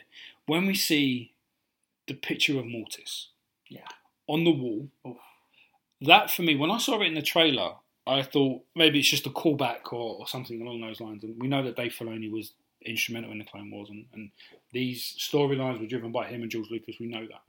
When I saw that painting on the wall in the trailer, I was thinking, okay, this is going to be interesting. I don't understand where they're going to go. You know, we just assumed that Kanan and Ezra were the last two Jedis, right? We didn't know Ahsoka was still alive because at that point she wasn't. No, she wasn't. And then all of a sudden, the picture moves. Yeah. When it moved, because Ezra touched it, I'm thinking, ooh, where are you going to go with this? Yeah. And then obviously that opens up the world to the other world, as it were. Because the walls move. Because the walls move and create the circle. Yeah. But it's ironic that it's Ezra that touches the hand of the sun to move it. Yeah. Yeah. So again, going back to the imagery, the symbolism and whatnot. Yeah. Yet it closes when he touches the hand of the daughter. Yeah. Yeah. Or is it the other way around? Or is it the other way around? I think it's the other way around. Either way, he kind of has this false ability to close it, to wrap it all up. And to your point earlier on, he is that conduit to the access to that area. Yeah. But Palpatine, to your question around why isn't he there, who knows? Do you know what else Ezra is, though? He's a nobody. He is a nobody. He's a nobody. He's a nobody. He's like Rey. That's what I was going to say. He can open that world, and he's a nobody. See, yeah, that's a really interesting point. You know, when we're jumping into the Last Jedi here again, but when we are very fresh though, it's hard not to. Yeah, put them it's still together at this point. It was only it's only been out for 3 months, hasn't it? Yeah. When you look at the way that Rey was positioned as that nobody, guys, you can refer back to our first podcast from the Jedi Council where I said I hope she is a nobody because. Everybody is always related in Star Wars for some unknown reason. It's just the way it is. Yeah. So when she was a nobody, first thing that I thought was, yes, I'm right, but the way it was delivered in the movie let me down. But to your point, Ezra is a nobody, and nobody has even stirred that he's a nobody. He's a street rat. He's a bum. I remember when this first came out, a lot of people compared him to Aladdin. Yeah, it's a Disney movie. He had the floppy hair. Yeah. An unlikable character in many ways. Exactly, and he used to rob. Yeah, he would thieve. He would steal to basically live. Yeah, and Rey's exactly the same. Exactly. Yeah, she's a scavenger, and I think that people just ignored it in Rebels because it's a kids show. Yeah, but you stick it in a movie, and all of a sudden it's sacrosanct. It's this thing that you should not know. She has to be related to Obi-Wan Kenobi. She has to be related to Luke Skywalker. Yeah. Why? Ezra isn't an Ezra Kenobi. He's not an Ezra Skywalker. You saying Ezra's Rey's dad? No. Absolutely not. Just checking. I hadn't even thought about that. Did you not? No. Why not? It never occurred to me. No? No, not at all. I took it as it was. Yeah. With a nobody? Yeah, but if she is the daughter of Ezra, then she's not a nobody.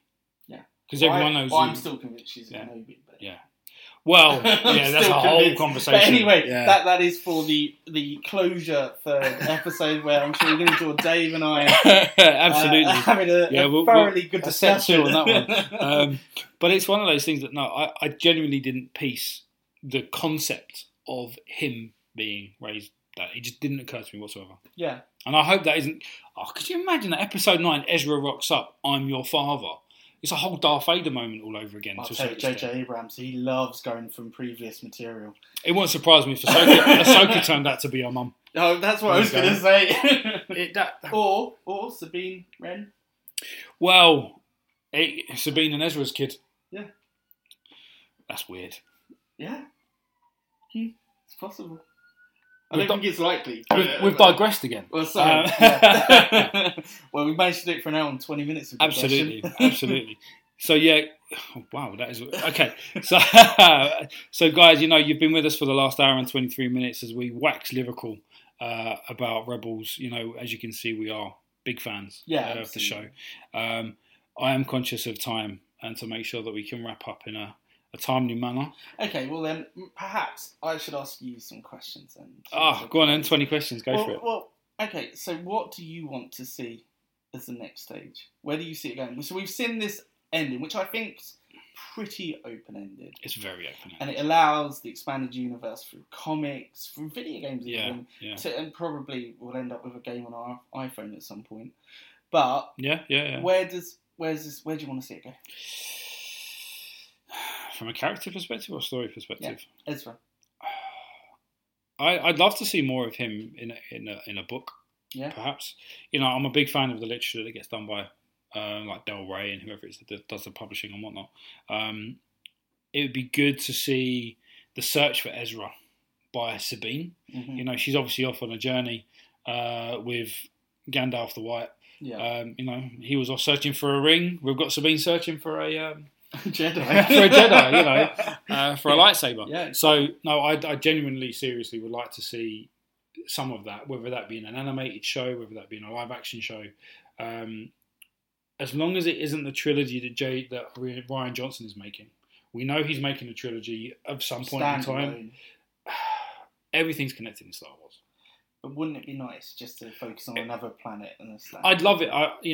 There's a lot of rumours around that do people want, a Star Wars film with that Jedi, this, that, and the other. And for me, Star Wars is bigger than the Jedi and the Sith, but ultimately it's kind of what sculpts the Star Wars universe. Yeah. Because without the Jedi and the Sith, we don't get the Empire. Yeah. Ultimately. But there is no Jedi and Sith anymore. Well, exactly. Unless you go 1,000 years in the past. Yeah. Where you start looking at things like Darth Bane. Yeah. I would love to see, if I'm thinking completely blue sky here. Yeah, I'd like to see blue sky. I would love them to do something with a Darth Bane character. Yeah, me too. I've read the trilogy. I thoroughly enjoyed it. He is the man when it comes to the rule of two. He's canon. As we touched on earlier, he's a canon character. I don't want to see anything for Yoda. I'm happy with him. He's an old Jedi. He's a wise old master. That's fine. I don't need his backstory. Boba Fett, perhaps. Yeah, I'm a massive Boba Fett fan. So there's a number of things that I'd like to see. But if we're focusing on just the Rebels characters, or are you thinking the story as a whole? Well, there's a small child we've not spoken about. Yeah, is he full sensitive? Well, that's what I was going to say. I'm sure you were going to say what I was going to Go say. On. No, you did it. I was going to say, is he the kid that can mess around with the broomstick at the end of Last Jedi? I wasn't going to say that. I was going to say, is he one of the kids Luke finds? And kills, perhaps. Or maybe not kills. Or not. Yeah, you see where I'm going? Well, we just need to know if he's fault sensitive, number one. Yeah, but he could be one of the Knights of Ren. Ooh. That could be interesting. Well, because some of those kids... they had to go with him, yeah. And if you were going to look anywhere... we don't even know what's going to happen with the Knights of Ren because Rian Johnson completely ignored them. Well, good news, they're actually out there then. Well, they're still there. Clearly they're doing something. But no, that's an interesting concept. I hadn't, again, not even considered in my mind. Yeah. Because I do think that we are in for a lot of connectivity with this new film trilogy, and if it is called The Resistance, because I think what Disney are masters of is they probably looked at what happened in the film and said, oh gosh, this hasn't worked for everyone. Yeah. We need to connect this up. And just to quickly jump back to your comment about the kid. Yeah. It's 30 years later. He's too young. So he could be in a grown-up version of the Knights of Ren. But I mean, when you think of Kylo Ren, he's still like mid-20s, at least. Yeah. This kid was born a couple of years after Return of the Jedi. So but that's assuming that they're all... Well, yeah. That assumes that if you imagine... you're assuming that Kylo is the oldest. Yeah, but I think this kid would be older than what Kylo Ren would be in the films because of the way that it's positioned at the end of the show. He must be approaching like 5 or 6. Yeah, I think it's 11 is what they said, 10 to 11. The kid in Rebels, yeah. So in another 30 years, he's in his 40s. That's true. So he could be Snoke. Oh, could you imagine? There we go. Expanded universe. We're setting the rumour mill alight here today, guys. There you go. Annex theory. Snoke is the kid of Kanan and Hera. Yeah. That would be weird. That would be weird. Well, the thing is, when you look at Snoke isn't a general humanoid appearance. He's not, he doesn't look like he's from Corellia or Coruscant or anything. Yeah. He's not a hybrid. That's the wrong word. It sounds like a car. He's a new creature. He's a mixed race humanoid and a Twi'lek. Yeah. So you haven't said his name yet, which I'm waiting for you to say. Oh, Jason. Yeah, I've been trying to lead you down this path because I know you've read the books. I know that you will have opinions on this, and that name is Danger. Again, why not? He could be Snoke. we know what happened to Jacen Solo in the expanded universe. Yeah. We know he was trained by Luke as a Jedi. Yeah. We know that he failed, effectively went to the dark side and became Darth Caedus. He was this awesome Jedi at one point and then went to the dark side. And, you know, if this kid is called Jacen, again, if he is Force sensitive, why not? You know, we could have the adventures of Jacen Syndulla, which I think he is known as, actually. Yeah. He's not Jacen Doom. That'd be weird. Yeah. But I think, you know, we've got this interesting child of the Force, potentially. Yeah, potentially. Or Force sensitive, he's not of the Force, but no. He could become this awesome Jedi. Why not? Well, because Luke's alone at this point, so he's not going to be out there scavenging everywhere. Exactly. He's going to be looking for bloodlines and... You can never know. Rey may end up going to find him. Could do. You know, if we believe that Ezra is still alive at some point, if this Jacen Syndulla is still alive and Force sensitive, there is easily the opportunity to bring them into The Last Jedi. Yeah. Or even Ezra comes back and trains him as a Jedi. Yeah. Where he becomes the Kanan.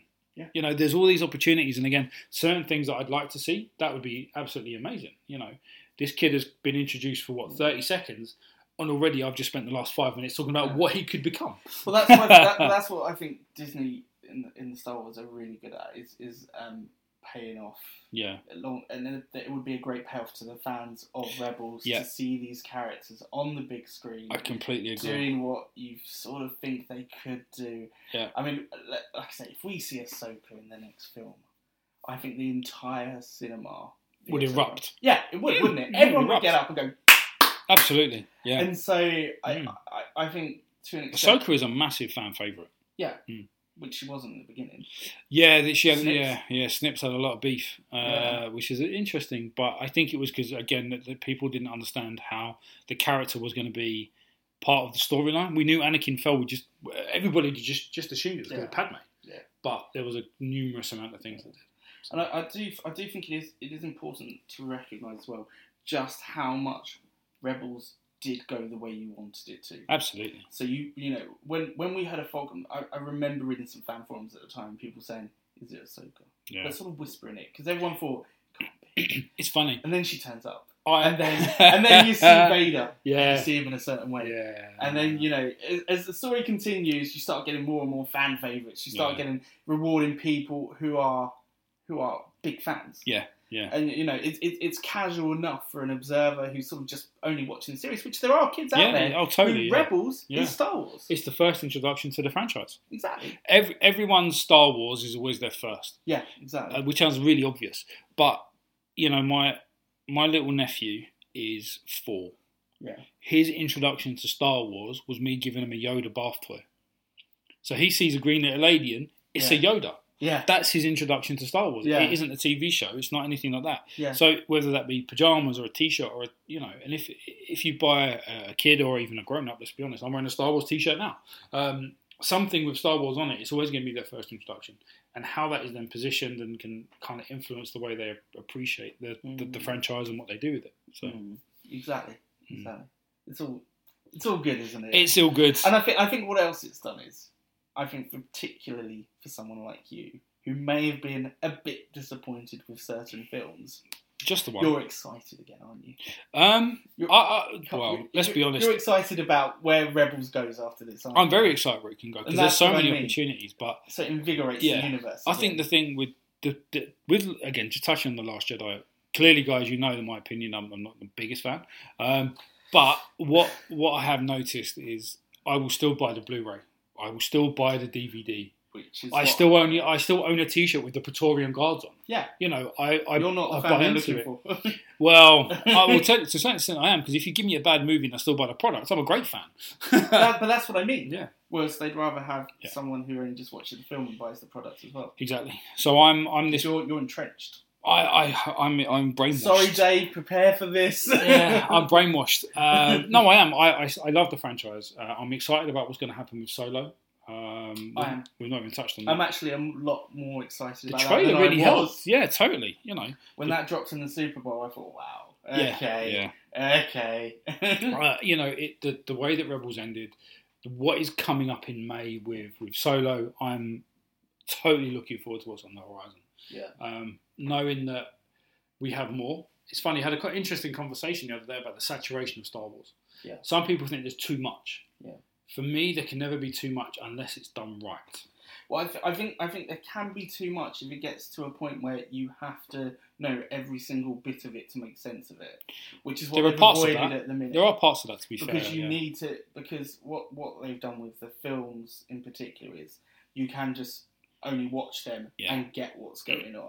You won't, For the most you part, won't get the nuances, Yeah, but you can watch that. What they're in danger of is going down where if you don't play the game, if you don't read the comic book, if you don't watch the cartoon series, then you miss. I mean, there are bits and pieces to your point where, like, if the first Star Wars film you ever saw was Force Awakens, and you saw Kylo Ren holding Darth Vader's mask, you'd be like, "Who's that? What is that? What's that got to do with anything?" So there are, to your point, there are little things, but to the converse of that, there are things that are happening, like in the Kanan comic book series that Marvel did.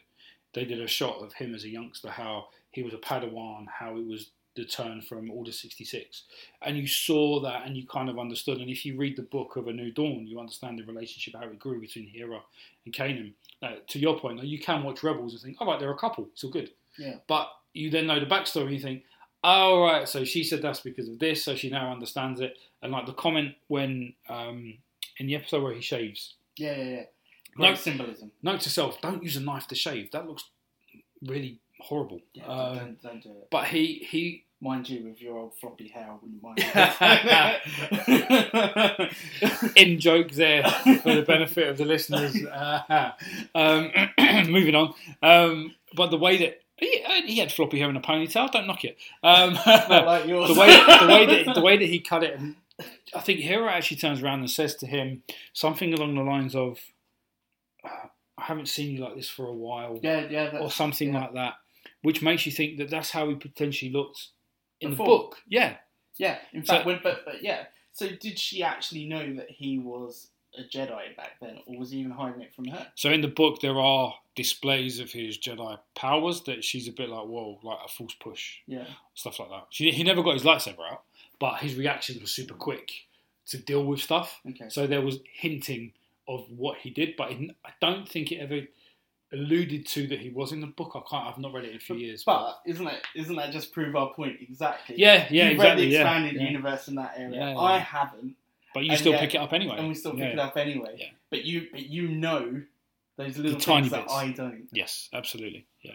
And guys, I think that it's a pretty good point to wrap up, I think. I think so. We've talked the hell out of this show. You can tell by the enthusiasm that we've shown that we both are massive fans of Rebels. I for one am disappointed that it's not going to continue. Yeah, I agree. I think they've cut it short in a way, which is unbelievable in a way. Well, I mean, with the way that Disney cut short Clone Wars, very short. Let's be honest. They were still producing Series 6. Yeah. The way that they did that, then they brought in Rebels, almost not necessarily straight away, but pretty close. Yeah. I thought this is going to be something that they're going to run with. Now, they was always working within a short time frame anyway, let's be honest. If you're starting a show that is only like 4 or 5 years prior to A New Hope, there's only a certain place it can go. Then all of a sudden you introduce Rogue One. Yeah. Again, now Rogue One was pretty much in development, I would say, at the start of when Rebels kicked off as well. So there was always going to be this overlap. Yeah. So I think they were working within a short time frame. So it was never going to be a 7, 8, 9 series type of show. But I think after 4, for me, it's still a little bit too short. Especially considering the way that it was going. Let's take Clone Wars as another example. Clone Wars is this show that is growing. There was so much more happening as it developed. And when it got to season 5, it was a very, very good Star Wars show. Yeah. It encompassed the world the way that it should have done. And Rebels were getting to that. Was it to that level? I think it was a sophisticated level. To a point. Yeah. It wasn't as sophisticated, but it was getting there. That's what I mean. I don't know if it'd ever kind of match it. Yeah. But it was very enjoyable. But I think we're talking about different budgets and the lack of George Lucas. Both. Yeah. Which is ironic considering Disney have got so much money to throw at stuff. But anyway. Yeah. So guys, we have been talking for an hour and 38 minutes about Rebels, Last Jedi, Clone Wars, all the trilogies, because the way that this show has brought everything together is a bit of a melting pot. Exactly, yeah. And I mean, I am so enthused for the future because of this. And I could go and sit down and watch them all again right now. Absolutely. Because it's that good. Yeah, I'd agree with that. Same with the Clone Wars. I've got the Clone Wars on Blu-ray. I've actually got a list that Star Wars provided to watch it in chronological order. Oh, I did not know that. Yeah. So if you have even up to the Lost Missions, if you have all 6, there is a way to watch them in chronological order. Starting with, because actually the film isn't the first one. No. So there are episodes that happen before the film that involve the clones, and then it kind of leads on. Yeah. So it's an amazing way that they've done that, and there is a list to watch it. I'll send it to you. So one day, is that what you're going to do? You're going to sit down, you're going to have the films, Rebels, Clone Wars, and you're going to sit there. Well, I've done the movies back to back. I've done that. I've done the 6. When the original trilogy and the sequel trilogy and the prequel trilogy, came out on Blu-ray for the very first time in like 2013, 14, whenever it was. Yeah. I took the day off work. Yeah. It was a Monday. Yeah. I got delivered it from Amazon. Yeah. Like when the postman, 8 o'clock in the morning, and I watched all of them back to back. I did it before Revenge of the Sith. Oh, okay. I was at university and we watched all 5 before going to the cinema. Still one of the best days of my life. Oh, absolutely. I mean, the reason why, because obviously the thing with the Blu-ray editions is that they made tweaks to the original. Obviously, we had the special editions, and then they brought out the Blu-ray.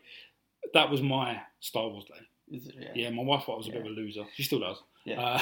For doing my girlfriend too. But nevertheless, it's how we enjoy these, and I think as a nice wrap up, I'd love to do that. Sit down. I could happily watch Rebels. Yeah. Because it's such a decent show. Again, quite disappointed. So as a wrap up, I'm going to put you on the spot again. Can you remember your favourite episode? Do you know what? I think it was the last one. I think I'd agree with that. And that is so satisfying to say. Yeah. Because so often you're disappointed by how it ends. The finale. But no, it built up to that climax and it delivered. Yeah, I think if it isn't the finale, it's Jedi Knight. The end of Kanan. Yeah. The way that it was done. Sacrifice. I didn't cry, but I was glass-eyed a little bit. I was thinking, oh my God, this is a TV show. It's a kids show. Why is it making me feel this way? Yeah. But again, to your point earlier on, it's because you're so emotionally engrossed. And those 2 episodes for me were my favourite. And Vader fighting Ahsoka, right? The Vader's episodes are out on their own. The Vader in the Mall episodes are out on their own. I thought that. So guys, listen, hopefully you've enjoyed the podcast. We will be back with more. We're starting to produce a lot more now, which is good. We are going to do a wrap up of The Last Jedi, which we'll get into these again, I'm sure, and we'll keep referencing to these. And there's a photo you've promised. There's something for Dave that I'm going to stick up on Twitter. Ali, some closing thoughts, mate. Final thoughts on Rebels. I just want to say that it is to me something that has become a deeply personal thing, in that I have found some characters that I did struggle initially to really get behind because they were completely new. Yeah. And by the end, they felt like they were a family, they were a team, they were friends. You'd grown with them throughout this, and it was an opportunity to feel a bit younger than you used to. And I loved it. I loved it. Yeah. I loved it. And I was so satisfied with just the way it ended. I think it's the same for me. The way that Rogue One ended, there was always that assumption that all the characters would die for the most part. And for me, there was an assumption for me that it would be the same. I thought, we know that there are no Jedi. Arguably we do now.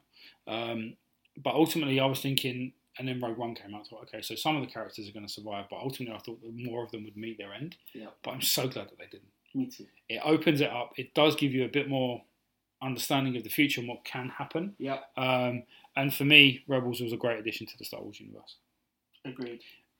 Is that the wrap up? That is the wrap up. And on that note, guys, don't forget, we are the Jedi Council. We are here to discuss everything and anything Star Wars. Don't forget to find us on Twitter, Instagram. We are www.the-jedi-council.com, I think it is. I always get that wrong and Dave normally pulls me up on that. So look out for us. We are around. Hope you've enjoyed the podcast.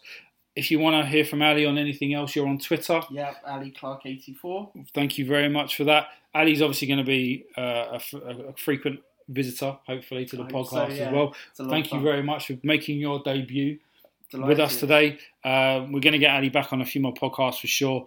It's been wonderful having this conversation. And watch out, Dave. I am coming for you over that last film. I promise you. Read that article, Dave. I think I might have to be a referee in that. But anyway, guys, don't forget, we are the Jedi Council. Thank you very much for spending your hour and 45 minutes with us. We look forward to speaking to you guys again. Don't forget, check us out on SoundCloud. We're on iTunes. Leave us a 5-star review. We only want 5 stars. We don't want anything less than that. No pressure. Awesome. And remember, the Force will be with you always.